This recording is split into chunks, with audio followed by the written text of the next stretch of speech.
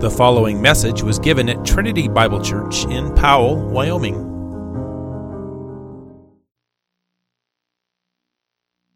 You open your Bibles back up to Leviticus. We're going to continue to read our passage for today, reading Leviticus 7, the entire chapter. Leviticus chapter 7, let's now give our attention as God speaks to us in His Word. This is the law of the guilt offering. It is most holy.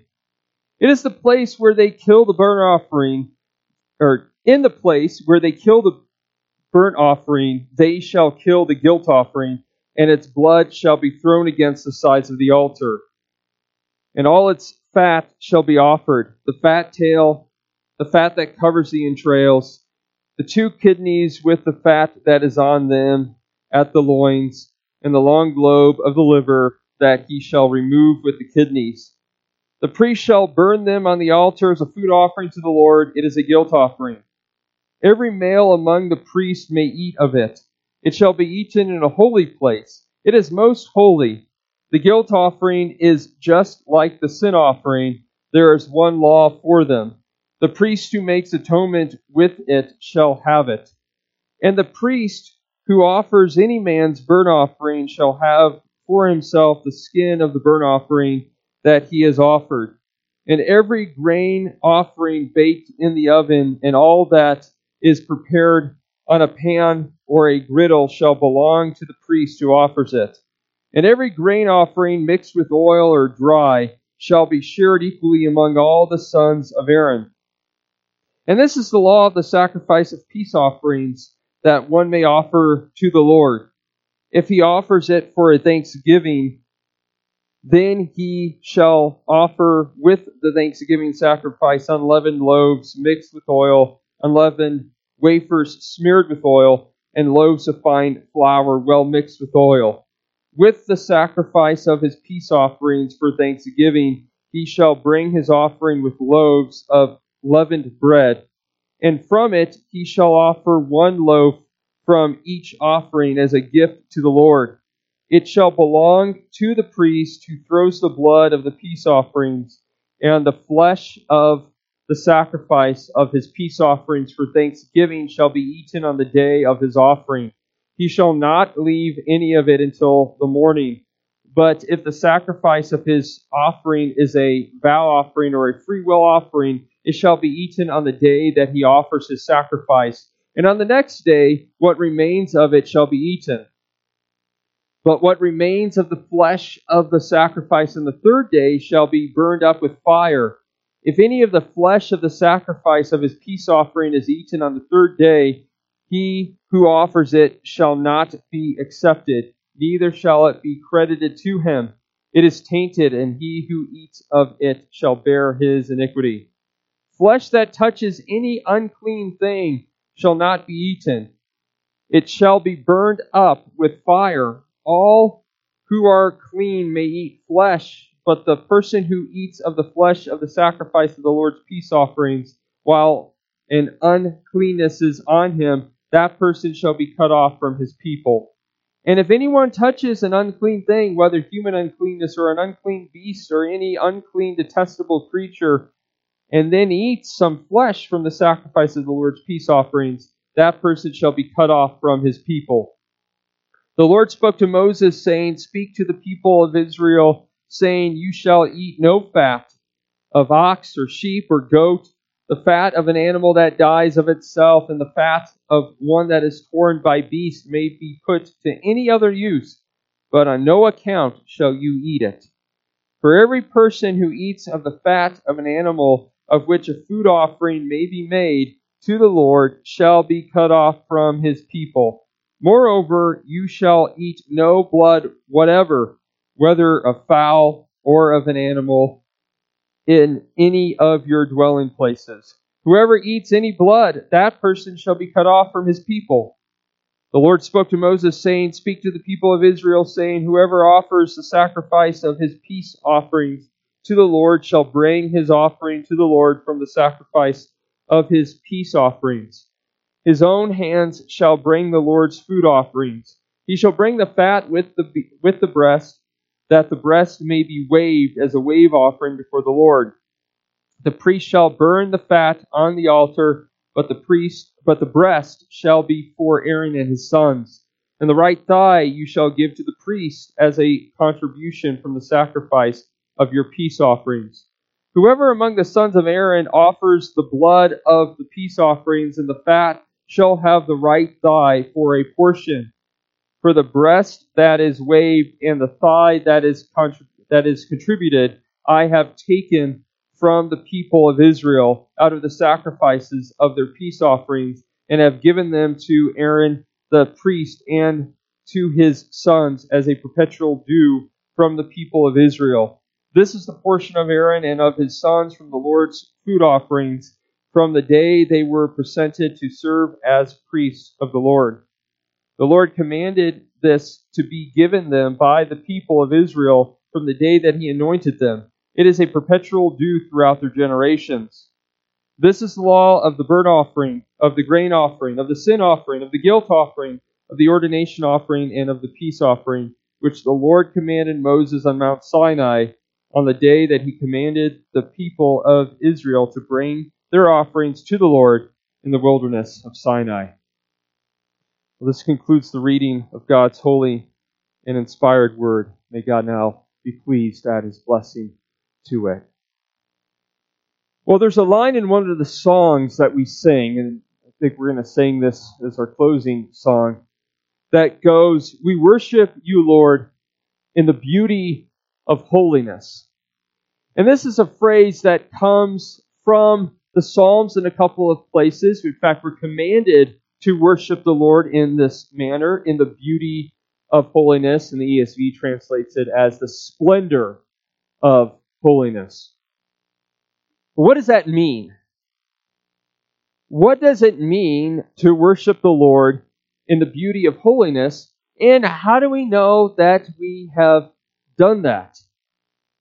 In our day, we tend to think that it's when we have achieved an emotional high, when we have reached a certain level of pleasure in our experience in church, been strongly moved by the music, allowed to express our authentic self, not had our style cramped, so to speak. And it doesn't cost us anything. We're not asked to do anything that's not pleasing to our wills. It's when it was a very pleasant experience for us, then we think that we have achieved worshiping the Lord in the beauty of holiness. It felt very beautiful to us. On the other hand, very conservative, independent fundamental Baptist churches think that expressing any emotion whatsoever makes you a charismatic. In fact, I still remember a post by the Babylon Bee where it says that during a worship service, the automatic lights that stay on turned off during one of the worship services in one such church. The frozen chosen, as they've been called. However, is beauty in worship centered on how we express ourselves or how we feel? Well, since God is the one being worshipped, our first question should be, what's beautiful worship to God? And in today's passage, we actually get a good picture. The 5 offerings that we have already looked at in the first 5 chapters of Leviticus are revisited in our passage today, except they are given more details with regards to the priest. But in this, as Pastor Tim mentioned, we get a picture of what it looks like to worship the Lord in the beauty of holiness as those who are priests to our God. And of course, we need to see how this applies to us as new covenant Christians who don't offer up animal sacrifices, but we still see principles here for our worship today. So 5 Old Testament sacrifices that give us a picture of worship in the beauty of holiness. And they are the 5 sacrifices that we've already looked at. First, we begin with the burnt offering, which was covered in chapter 1 of Leviticus, but it's revisited in verses 8 through 13 of chapter 6. Now remember what that burnt offering, or the whole burnt offering, was.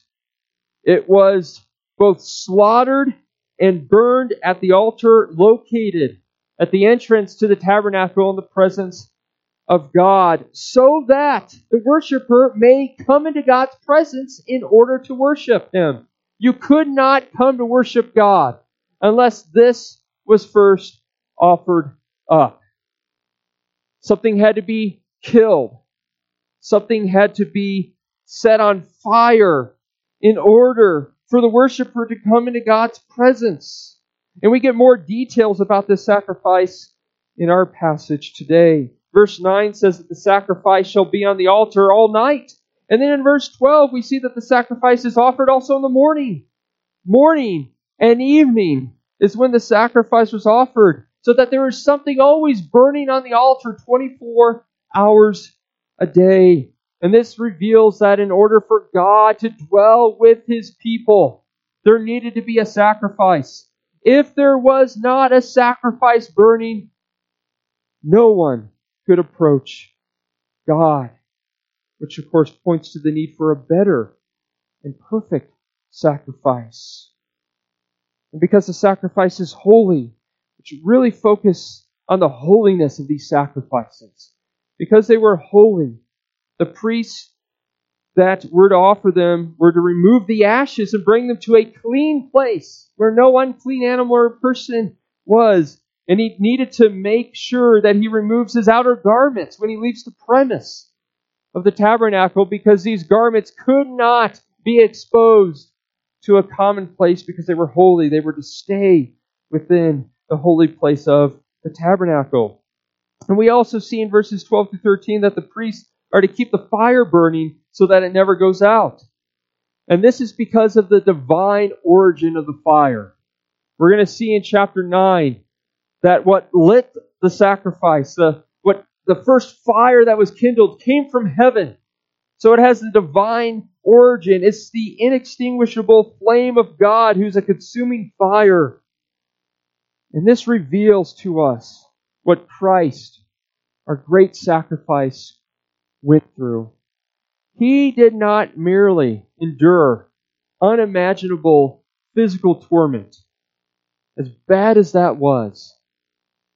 He also suffered in His soul the wrath of God for our sins.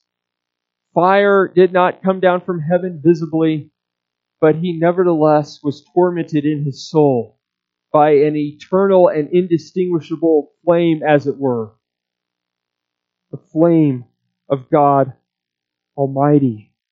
But if He did not do this for us, then we ourselves would face this terrible and eternal wrath ourselves. Revelation 14:10 through 11, speaking of the one who faces the wrath of God, says, He, that is the one facing the wrath of God, will be tormented with fire and sulfur in the presence of the holy angels and in the presence of the Lamb. And the smoke of their torment goes up forever and ever, and they have no rest, day or night. Those in hell are described in terms of the burnt offering, where they are going up in smoke day and night with this inextinguishable flame of God. And so if you have not trusted Christ, if you have not repented of your sin, acknowledge your sin before God and acknowledge that you can't do anything about it, that there's no amount of efforts on your part to atone for your sin, then you must turn to Christ. You must turn to Him and trust in His sacrifice as the one who endured this inextinguishable flame of God on your behalf. Believe on the Lord Jesus, the only burnt offering there is, to satisfy this flame, and you will be saved, and you will be able to draw near to God. and have peace and fellowship and communion with Him. But what this shows us in worshiping the Lord in the beauty of holiness is that in order to come to Him, we must come to Him in Christ, that is, in His name, depending on that sacrifice. That's one of the first things we learn when it comes to worshiping the Lord in the beauty of holiness. We don't come based on our merits, we come on the merits of Christ.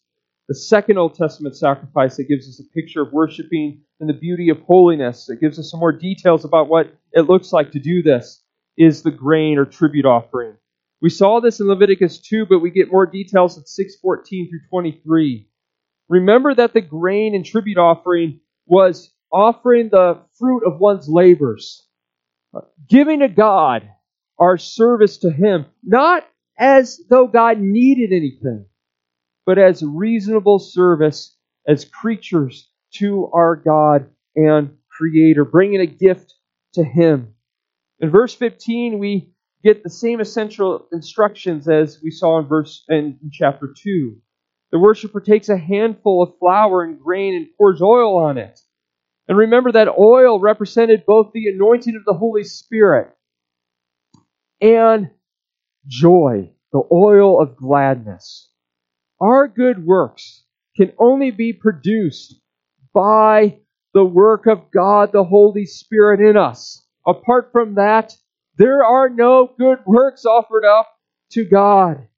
And we must serve God with joy, not begrudgingly, not trying to quell our guilt, not trying to make up for our guilty conscience. Those are dead works, Hebrews says. But rather, joy.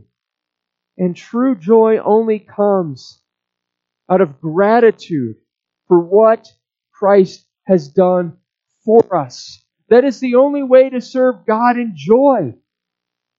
Not trying to serve Him out of a slavish fear of hell, as the Reformer said, but rather gratitude out of the freedom we have in Christ who has delivered us from our sins. Then we see that this grain offering also had frankincense, which was a very fragrant and pleasing aroma. And this pictures that our good works done in dependence of Christ's work and the Holy Spirit's work is pleasing to God. It's accepted by God. Then we learn more details in verses 16 through 18 that a portion of it shall be for the priest. The priest shall eat it in a holy place because the sacrifice is most holy. Therefore it shall not have any leaven, because that means my time's up. That last sermon was so long that we got to put an alarm. See, now I lost my place. Where was I? Oh, here we are. The priest shall eat it in a holy place because the sacrifice is most holy. That's what we're going to keep seeing here. Therefore, it's not to have any leaven, because leaven is often used in the Bible to depict sin and the spread of sin. In chapter 7, verses 9 through 10, we see that the grain offering was either given to the particular priest who offered it or shared with the high priest and his sons equally, depending on the specific kind of grain offering. We're going to see that there's 3 different kinds. And what we see here is that our service to God and worship to Him, bringing some of the fruits of the labors of our hands, is to provide for the Lord's ministers. Paul makes this point in 1 Corinthians 9:13 through 14, that those who proclaim the gospel should get their living by the gospel. So our offerings that we give to God in worship are to supply the needs of those who are in full-time ministry, both pastors and missionaries. And this is why we take an offering as part of our worship service, because it is part of our worship. And we also see in chapter 6, verses 19 through 23, that the priests likewise were to bring a grain offering. They too were to tithe. They too were to give some of the fruit of their labors. However, they were not to eat of this sacrifice, but it is to be wholly burned, because it is given to the Lord. This is what worshiping God in the beauty of holiness looks like. It's serving God by bringing Him the works of our hands, our tithes and offerings, our gifts and abilities used for the purpose of serving Christ in His body. A third Old Testament sacrifice that gives us a picture of worship and the beauty of holiness is this purification or sin offering. We saw this in Leviticus 4, verses 1 through chapter 5, verse 13 last time. And this is referred to as sin offering in the ESV, but we get more details here in chapter 6, verses 24 through 30 as it's revisited. And remember, the purification offering was offered so that the worshiper could continue to worship God in light of having committed unintentional sin. It was what purified him from defilement in the holy place so that God may continue to dwell with him. It was the blood that washed away their sin. And here we learn the rules about eating the sacrifice. Verse 25 says it's most holy. Therefore, verse 26 says that the priest who offered up the sacrifice must eat it in a holy place. And verse 27 says that if the blood of that sacrifice is splashed on a garment, it must be washed, because the blood could not be carried to a common place, being holy. Again, we see the holiness of the sacrifice, how special and important and significant the sacrifice is. And verse 28 says that the vessels in which the sacrifice was boiled in for eating must either be destroyed if it's earthenware or ceremonially washed with bronze, because once it is used for this purpose, it cannot be used for common purposes. It is consecrated as holy because it was used for the sacrifice. This includes that the priests alone are to eat it, as we see in verse 29. And the meat must be eaten on that day because it is special meat. It cannot go to waste. Again, we see the significance and holiness of the sacrifice. What we see here is that worshiping God in the beauty of holiness pays high regard for the sacrifice offered on our behalf for the forgiveness of our sins. We treat the blood of the sacrifice as holy. We recognize its distinct value. We see this even in Hebrews 10, where those who disregard the sacrifice of Christ disregard its holiness and trample underfoot the Son of God. So how do we do this then as new covenant worshipers? Because we do not offer up animal sacrifices. Well, we do so by focusing on the work of Christ in our worship service, giving it the distinct honor in our hearts, affections, minds, and mouth. What do we focus on when we worship God? Do we focus on our works? Or do we focus on the work of Christ for us? Does that receive the distinct honor? Just as the shedding of blood was central in the Old Covenant, so is the case in our New Covenant worship. Except we reflect upon, we recognize, and we depend upon that sacrifice that has been offered up once and for all. And with joy, with hearts of joy, we sing of this all-sufficient sacrifice.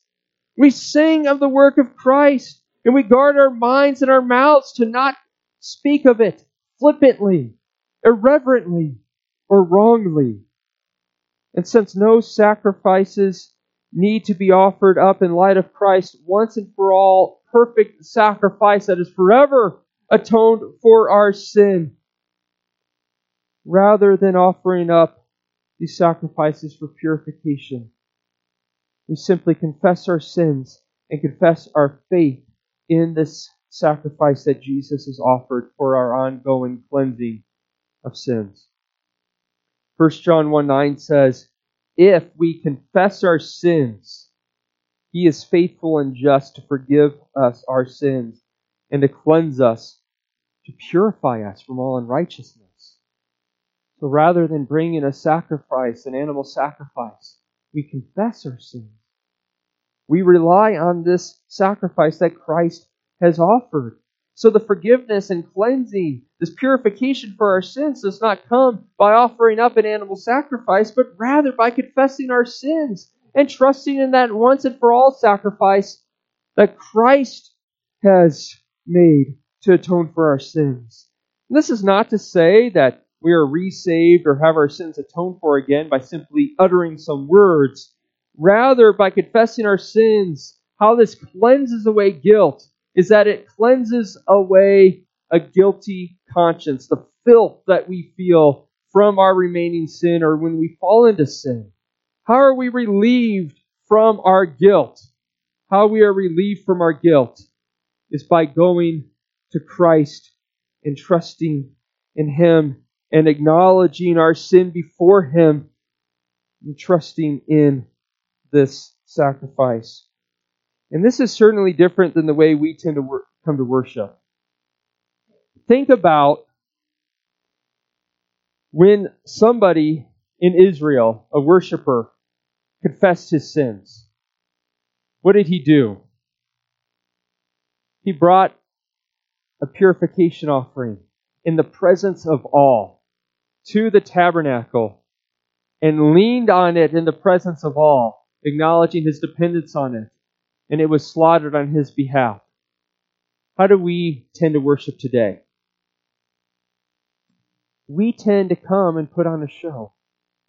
We tend to come afraid of what people might think of us. We tend to come afraid that we're going to be exposed as not righteous. We come with a happy face, at least on the outside, and don't talk about the fact that we struggle with sin. And many times the outside world will say, well, look at those Christians, they're a bunch of hypocrites. And of course, in one sense, we don't care what the outside world says. But imagine if they came to a worship service where we confessed our sins and acknowledged our need of forgiveness in Christ.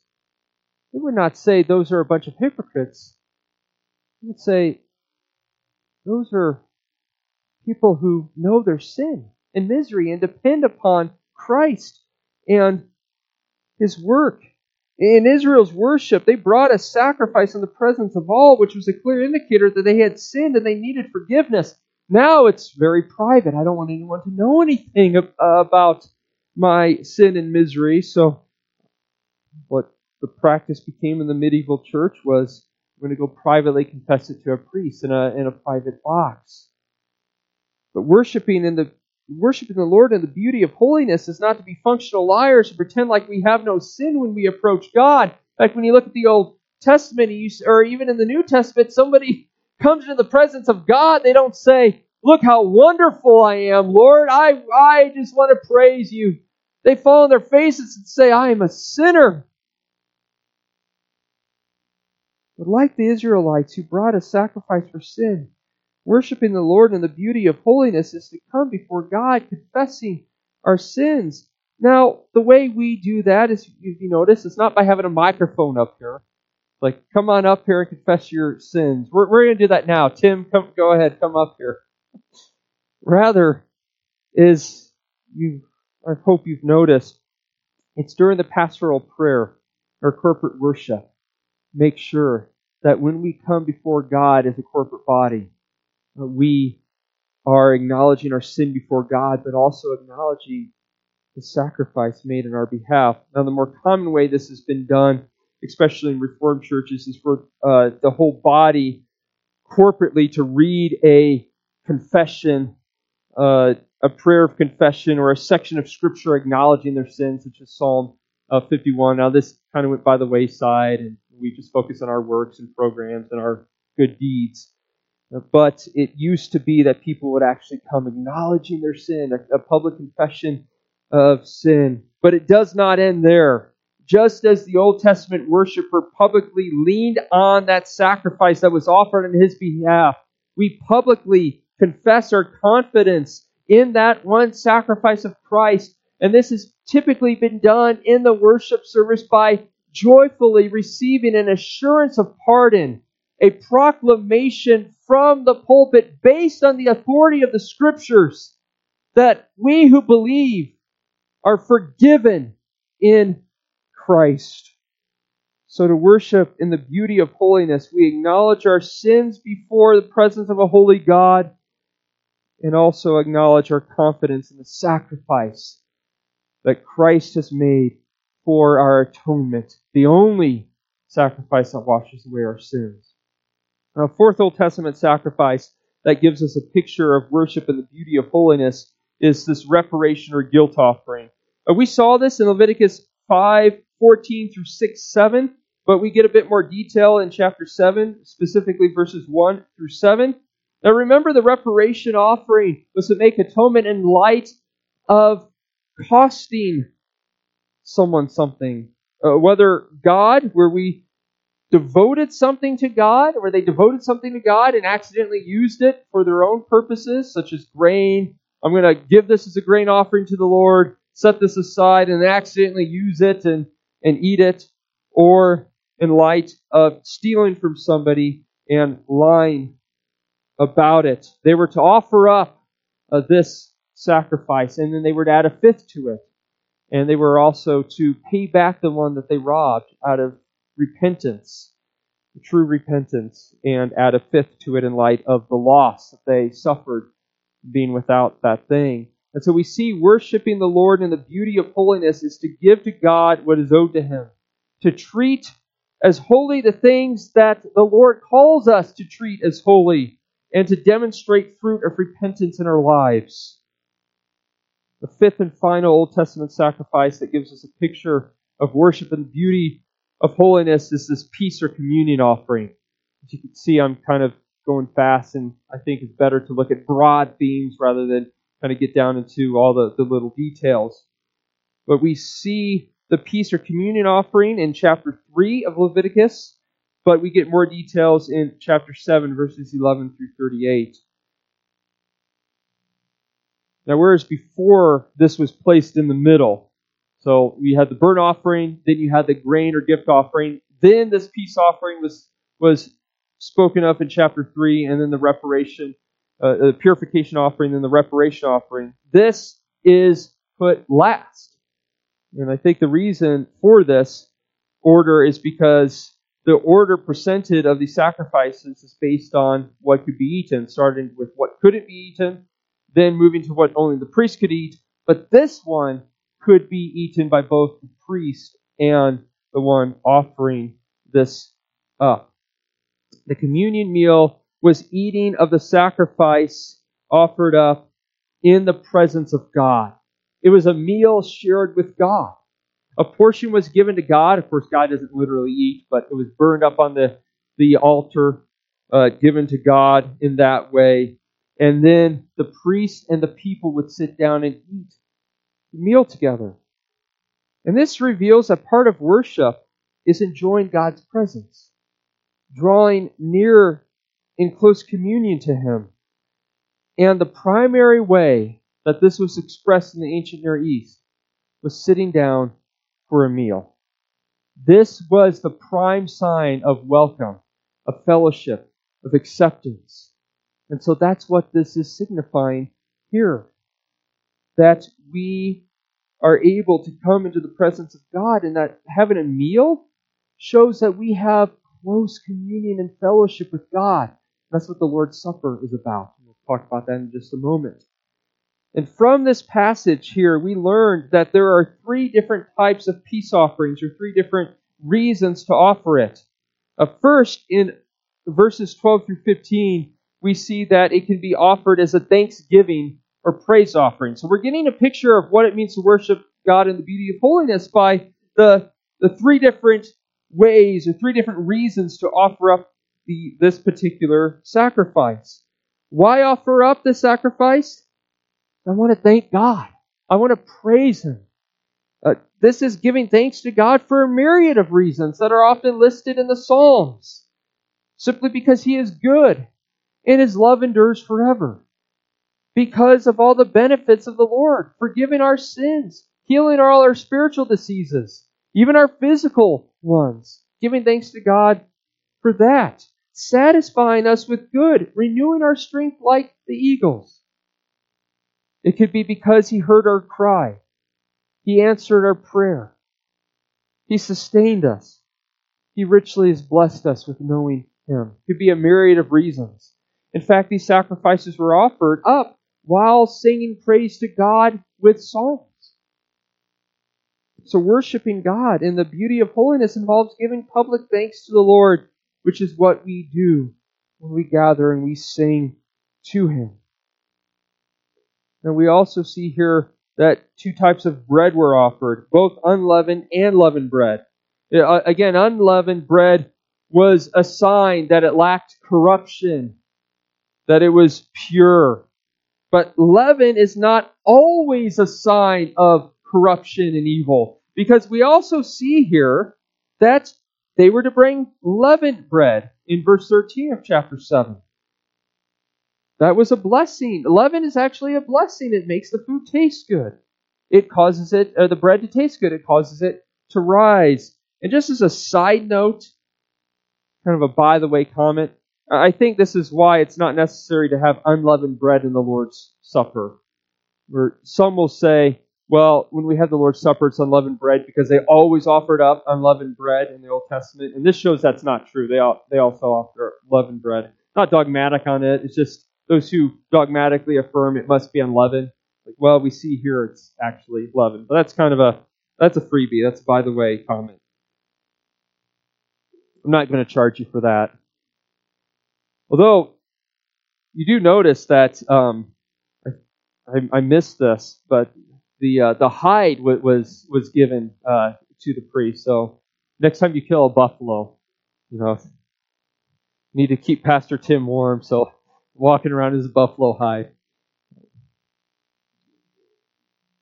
The next type of peace offering is the vow offering. So again, this is a peace offering, but this is another reason why someone would offer it up. It's a vow.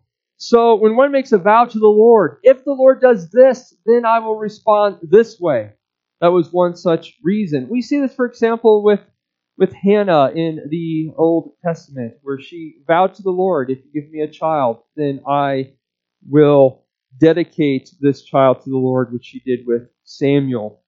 And so part of worship in the Lord and the beauty of holiness is to make sure that we give thanks to the Lord for answered prayer, that we keep our commitments to Him, to do the things that we promise to do for the Lord, keeping our membership commitments. The next type of peace offering is the free will offering, also in verse 16. There's no particular reason for this other than just love the Lord, kind of a catch-all. I just love the Lord and want to give to Him. And this is worshiping in the beauty of holiness, not under compulsion, but freely, from the heart. Not because you'll look bad, not because the pastor's going to come visit you if you don't show up. No, you're being here because you don't want to disappoint your family, or because this is where your friends are. Rather, you worship the Lord freely from the heart because you love Him and you are genuinely thankful to Him and want to do His will. And this meal was portioned out properly. The Lord received a portion of both bread and meat burned on the altar. The priest received a portion and the worshiper received a portion. In fact, verses 22 through 27 say that the Israelites cannot eat fat at any time. That was the special part of the meat, and that was always given to the Lord. They couldn't even eat the fat if they came across an animal that had been killed by beasts or they found dead.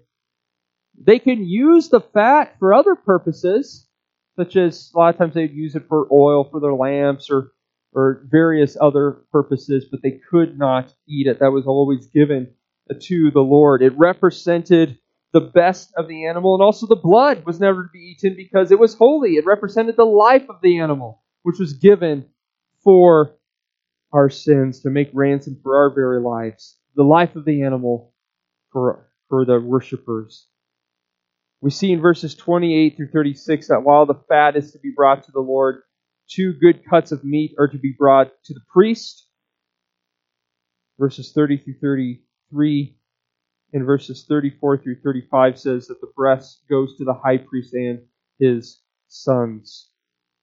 Now the ESV says that this is to be waved before the Lord, which is a mistranslation. It really should be elevated to the Lord or held up high, and the worshiper would come on his knees, and he would hold this up to the Lord, demonstrating that he is offering it up to him.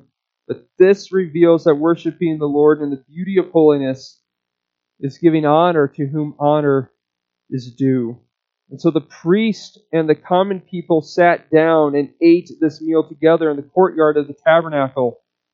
And verse 15 says that the meat of the thanksgiving or praise meal had to be eaten that very day. And then verse 16 says that the vow and free will offering needed to be eaten within 2 days.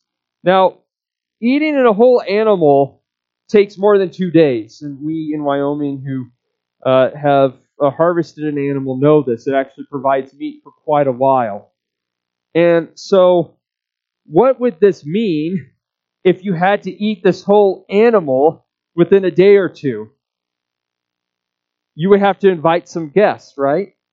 And that's the point here. As a sign of communion, fellowship, and friendship. Eating in the presence of God showed that we were welcomed and we have communion with God, but also with one another. And so they would have a meal together, priests and people and other people of God coming together for this meal. And this is part of worshiping in the beauty of holiness, having this unity with the people of God. And no unclean person is welcomed at this meal, as verses 19 through 21 say.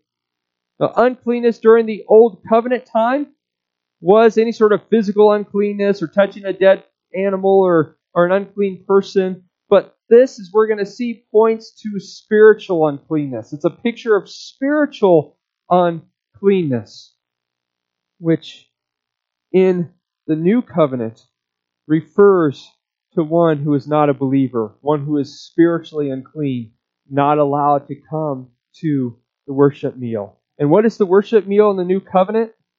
Well, the worship meal is the Lord's Supper. This is why we observe the Lord's Supper every Lord's Day when we gather together for worship. It's part of our worship as the corporate body of Christ. And Paul calls the Lord's Supper a communion meal. He uses that word in 1 Corinthians 10:16. It's a communion with the body and blood of Christ. It's a communion with Christ. He is not bodily present, but He is spiritually present. He is with us by the Holy Spirit. And so when we sit down for this communion meal, we sit down not only with one another as one body, we have unity and fellowship with one another, but we also have communion with our Lord Jesus Christ. We are welcomed by Him in His presence, and we sit down for a meal in His presence. And all who are in Christ take of one bread and drink of one cup. That is, there's not a special meal for some over here and then a less meal over here. Rather, we all take the same bread, the same cup, because we all share in that one sacrifice. We all have the same need and the same remedy, which is Christ's body and blood given for us. So we have nothing to boast in. We are all sinners. We may sin in different ways, but we are all sinners with the same need and receive the same forgiveness by the same sacrifice. And no spiritually unclean person that is unbeliever can partake in this meal, as it will be in that final meal in heaven, the marriage supper of the Lamb. Whereas Revelation says no unclean person will ever enter. And if it was not for Christ cleansing us, we would not be able to enter. We do not clean up ourselves, but rather we rely on this sacrifice as the only way to stand before God as holy. And that's what this meal represents. So worshiping the Lord in the beauty of holiness is to sit down with Christ for a meal, feeding on His body and blood, not in a literal manner, but in a spiritual manner, having communion with Him. And that's a good segue, actually, now into the Lord's Supper. The Lord's Supper, as I've said, is something we observe every Lord's Day because it is part of our worship. It is a sign of the fellowship we have with Christ. When you come and take of the bread and take of the cup, know that you are welcomed by Christ. You are sitting down with Him for a meal. We don't see Him physically, we don't see Him bodily, but He is present by His Spirit, and that's why this is called a communion with the body and blood of Christ. And we are truly spiritually nourished. Just as we are nourished on physical food when we eat, we are nourished spiritually. We are spiritually fed by Christ, by His sacrifice, when we partake in the Lord's Supper, because of what it conveys. There's nothing magical in the elements, but they are a picture of what it costs for us to come and be able to come into His presence, to have fellowship with Him. That there was a body that was violently torn, and there was blood that was poured out and given to us so that we would be welcomed by Him and received by Him. So know that when you eat and drink, that Christ is saying to you who believe, you are my dearly beloved children who are welcomed by me. And that encourages us, does it not? That encourages us to throw off sin. Why would I want to go on sinning when He has so loved me and given Himself for me? When I'm welcomed in His presence. And what did it cost? It cost that sacrifice, being cut in pieces, being scourged, being set on fire, facing the fiery wrath of God. It's a dreadful thing to fall into the hands of the living God, and Christ did this for us so that we may go and sin no more, that we may be delivered from our sin, its penalty, its power, and one day its presence. So if you're trusting in Christ, eat and drink one body, knowing the fellowship we have with Christ and with one another. The unity we have is because of this one sacrifice offered for the forgiveness of our sins. If you are not trusting in Christ, then turn to the Lord. Trust in Him.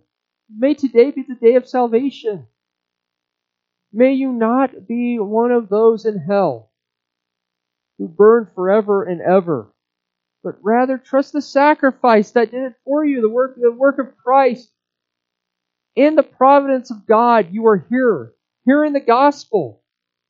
Believe on the Lord Jesus Christ. He is appealing to you. God Himself is appealing to you to be reconciled to Him. You don't need to do anything. You simply look to Him, look to Christ. As the people in the Old Testament were bitten and were dying by the serpent, they just simply looked at this serpent lifted up. So you look to Christ. Look to the one who was a curse for you so that you may live, and trust that that is all that's needed to deal with all your sin.